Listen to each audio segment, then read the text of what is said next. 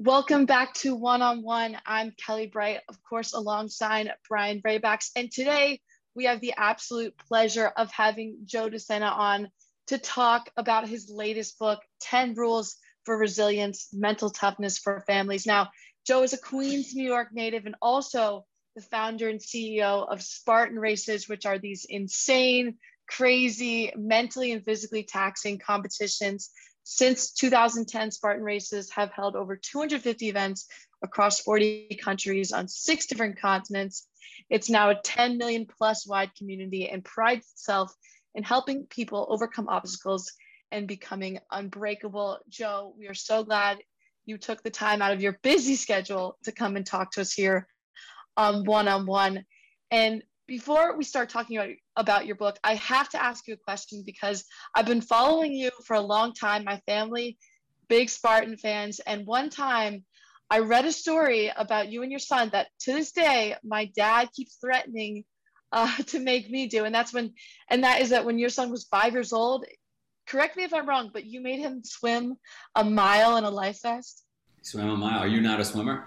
I'm not a swimmer. I'm not a swimmer. I never have been, but my dad, he always threatens me with stuff like that. I had Charlie, my second son, swim a mile, and we were about 3/4 of a mile, maybe a little more through it was in a lake, and the sun was going down, and a woman saw us and paddled out, motherly instinct, and started to fight on getting him in the boat and getting him on shore, and he shouldn't be doing this, and she had been watching from the shore, and I said, Charlie, come on, because I didn't want to be like fighting with this woman in the water while he's trying to swim. Anyway, we got it. I said, Charlie, we're a 1/4 mile from greatness. We got to get this done, and Charlie got it done, and he's a better boy for it.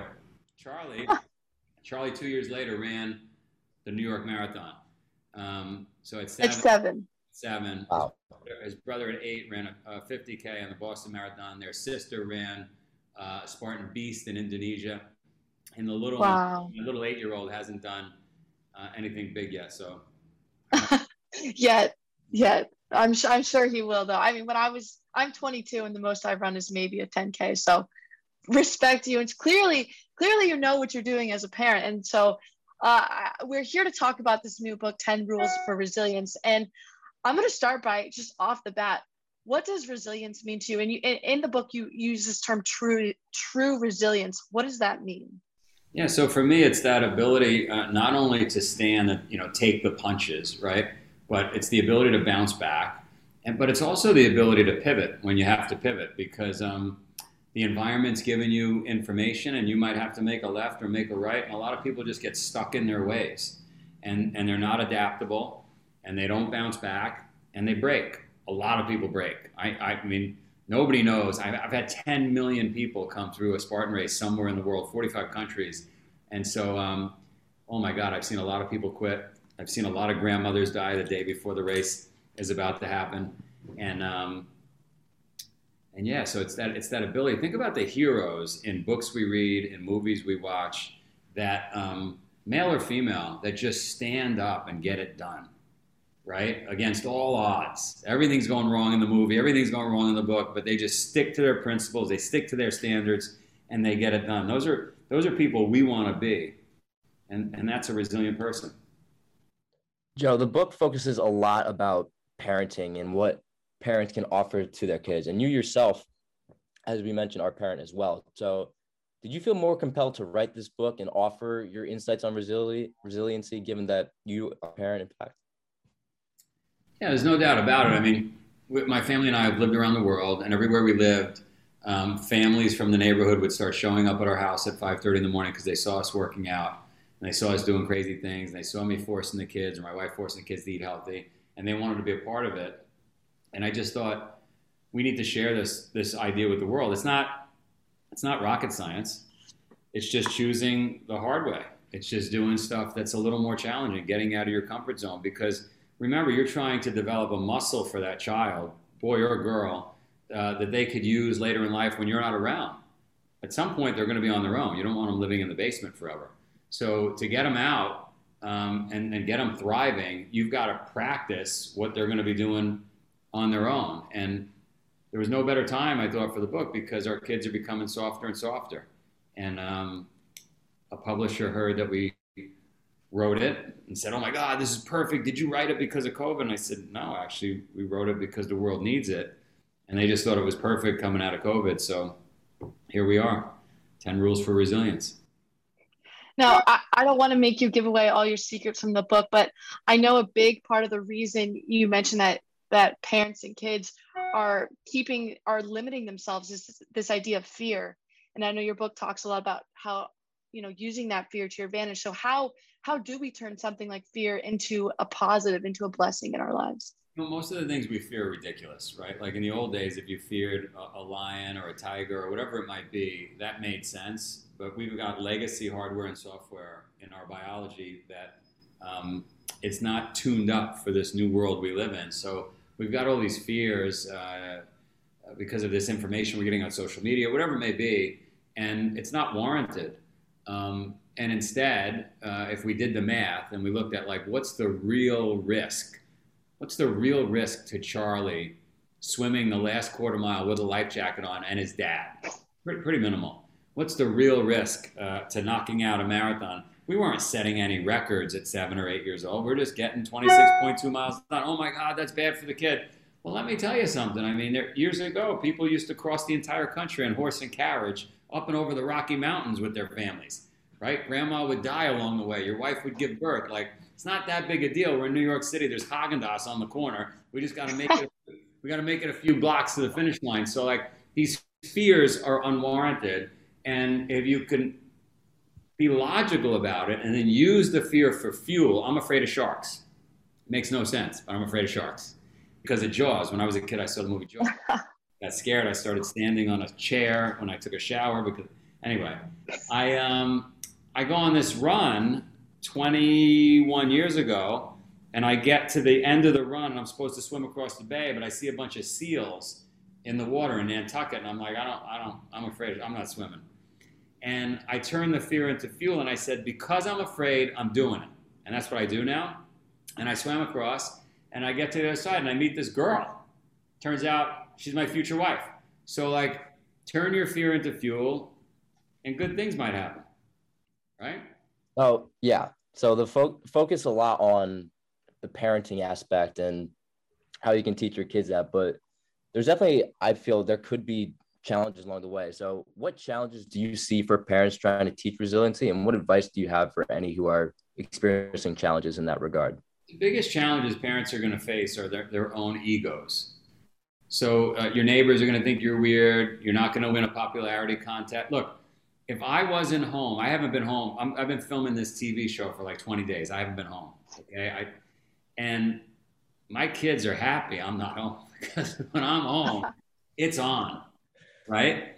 And so I have to wrestle with that because I'm not the most popular person in our house. I'd be a lot more popular if every day I showed up with popcorn and candy and it was a party and I wasn't waking them up, right? I'd be more popular.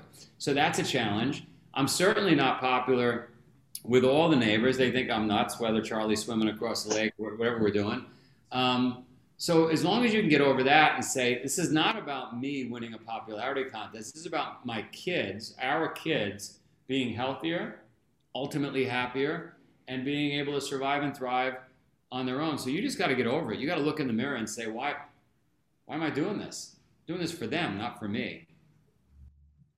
Now, as I'm hearing you speak, Joe, we're talking to Joe DeSena here, CEO and founder of Spartan Racing. And you were a kid once. You had your own parents. You had your own father. And I know you talk about him a lot in other interviews you've done. How much did your dad, being an entrepreneur, being a hard worker, how much of an influence did he have on you as a kid? And how much do you see his parenting style come out into your own? You guys wouldn't know this, but people used to wax their cars. You'd go to a store and buy wax, and you would wax it like I don't know if you ever saw The Karate Kid, wax on. And it would take like hours. And my father would say, go wax the car. And I'd go outside and I'd wax the car, and it was hot out, right? And I'd get the car done, and I'd come back inside, and he'd say, go wax it again. It needs 3 coats. And it would be like 9 hours of waxing the car, or we gotta, whatever it was he gave me was like ridiculous. Like, we gotta move all that sand to the backyard. And then you get in the backyard, oh, I made a mistake. We gotta move it back to where it was. Right? And so I saw that, I lived it.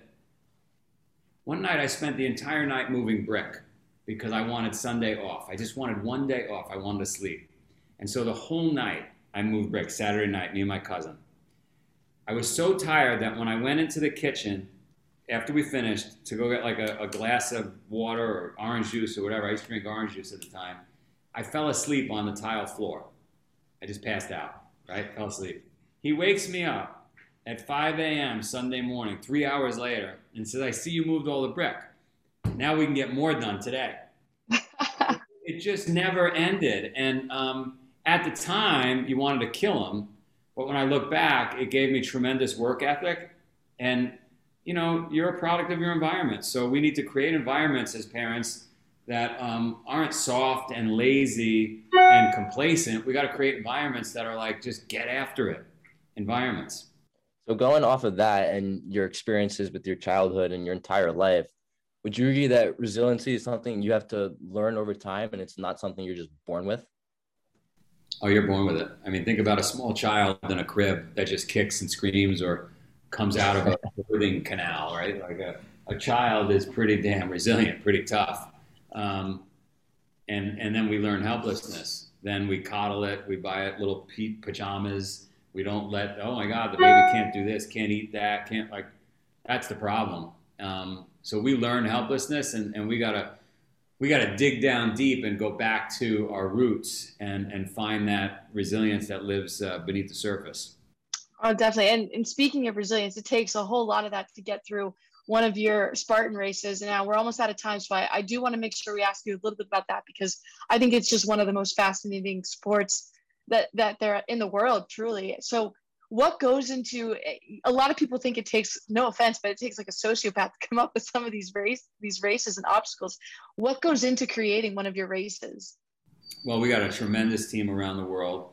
And in the early days, we had some ideas, but then the teams invented obstacles, and now it's pretty standardized. It is a monumental effort to actually get a race built. We've got an event, you're in the Bronx, we've got an event, I think November 20-ish in Citi Field, which is close enough to the Bronx. And so I want you and your audience, it's on me, no charge. You guys round up, get a little Excel spreadsheet going of whoever in your audience wants to go. And Citi Field is easy. It's not like hardcore. Hardcore would be up in the mountains somewhere. And I want you to take a team and then get it done. And then you guys and your audience tell me what you think. But guarantee it'll change everybody's life. You'll be happy for it. If you do it, I won't call your father and tell him he's going to be a while, so it's up to you. So my brother actually competes in your Spartan events, and he's been like begging me to do it. And you know what? November 20th might just have to be the first one. There's no might. There's no, you have to. It will. Commitment publicly right now. You just say, I'm doing it. And then you'd be a fraud if you don't show up. Say you're doing the field. And that's it. We'll get it done. But bring a whole crew. I'll bring a crew. I play on the softball team here, so maybe I'll get the whole team in. Get the whole team in, and we could set up a podcast at the race. This, you know what? It sounds like a plan to me. Brian, you're also in this. Don't think you're getting out of this just because I'm there. I didn't say anything about getting out of it. Brian's in. Brian's walking from his house to Citi Field and then competing. Ooh, I don't know about that, but come on, you got to be resilient. I guess so. Well, Joe, I know you're super busy. We want to make sure you have time to get to your next interview, but thank you so much for coming on and talking to us today. Again, Joe's new book, 10 Rules for Resilience, Mental Toughness for Families, is out now. Go out there and read it. He's obviously learned from experience, has a lot of good things to say out there. Joe, thank you so much. You guys are awesome. I'll see you in Citi Field. Oh, yeah, November 20th. November 20th. Send me an email. Let's figure it out. See you guys.